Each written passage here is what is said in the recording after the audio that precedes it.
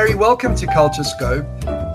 You've worked in film for years, and for people who aren't familiar with your work, let's start about how you got into this and what led you to writing, producing, and directing Olympia, the award-winning, critically acclaimed feature documentary on Academy Award-winning actress Olympia Dukakis. So it was literally an accident, a cosmic accident that I was very blessed to have. I used to be a professional dancer, and I went with my friend at NYU to see the master's program that they had for dancing, for choreography. Okay. And we went there, they presented the program to us, and as we were leaving, we were both like, we didn't like it. I had my dance company now for 6 years. We're just starting to get notoriety. People started recognizing our names in New York. And do I just give that up for film? I had my dance company and went to school. So you were running both worlds parallel. Yeah, and it was crazy. After 2 years, I physically was exhausted. And I knew that I had to make a decision. You're either going to continue with your dance career, or you're going to, shift. So I shut my dance company 2 years later. Oh, wow. And continue with film. Now, that last year of film, I find out that Olympia Dukakis was going to teach in our program. At the time, I had a production company in Cyprus where I would bring, I don't know if you remember John Malkovich. Yes, I remember. I recall when you had something to do with that. Yeah. Yeah, I was the one who invited him, and then we did film workshops. We did theater, dance. There was all these things that I was doing in Cyprus, and I was like, well, why don't I just invite Olympia Dukakis to come to Cyprus and do her workshop there?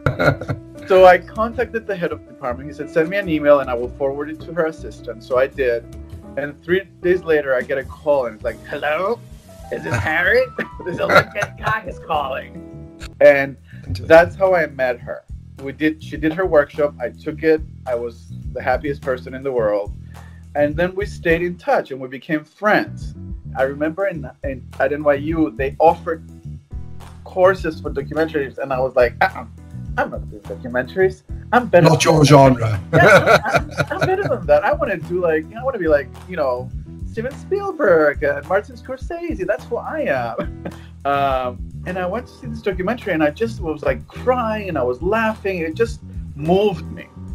And I turned to my husband and I said, somebody needs to do a documentary about Olympia Dukakis. She's fascinating. She's so there's so much there.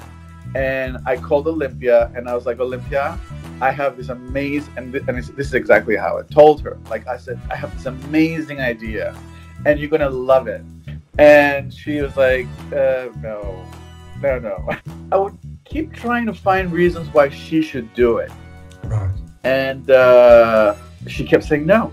And the more she said no, the more I wanted it. And I got really emotional and I said, Olympia, you know what?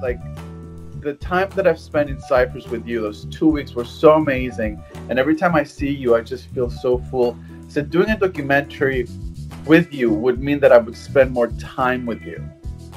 And she got all teary-eyed. And she turned around right there and then and said, okay, I'll do it for that reason. She said, I'll do it for you. Go ahead, Malin. Slapper. Are you crazy? Have I been a good wife? Yeah. I want you to stop seeing her. Olympia Dukakis and Moonstruck. I had the privilege of meeting her in 2012 when she was here in Cyprus, taking part in Martin Sherman's harrowing one-woman play Rose. What took me by surprise is her humility as a person. And yet there was this gigantic creative force in the room, which it reignites one's love for drama and one's love of life. Is she really this raw, this unfiltered and funny? Paul, I'm so happy you met her because you are one of those people who have experienced that. My goal from the very beginning was, how do I get people to see this side of Olympia that I saw and that you saw? How do I get that across so people can just be wowed by her? Because if you meet her, you are wowed. Harry, on the subject of the documentary now, a live streaming event has been planned in July for both North American and European audiences. Can you give us more details about the event and how one can acquire more information on the film prior to the event? Okay, so the best way to get information and also to get on our radar is to go to our website, which is olympiathefilm.com. The event for North America is July 9th. For Cyprus and Europe is July 10th. Okay. Which is a Friday, and it's at 8 p.m. Cyprus time. So are there any parting words of wisdom or anything that you'd like to share? Let's say an aspiring filmmaker comes up to you and says, Harry, you know, what would be the one thing you could share with me that would make me want to become a filmmaker? I think you have to always follow your heart, keep moving forward, which is Olympia's thing. To be an artist, you have to have support and you have to really believe that you have a message to give. It's not easy, but if you do believe that you have something, keep moving forward.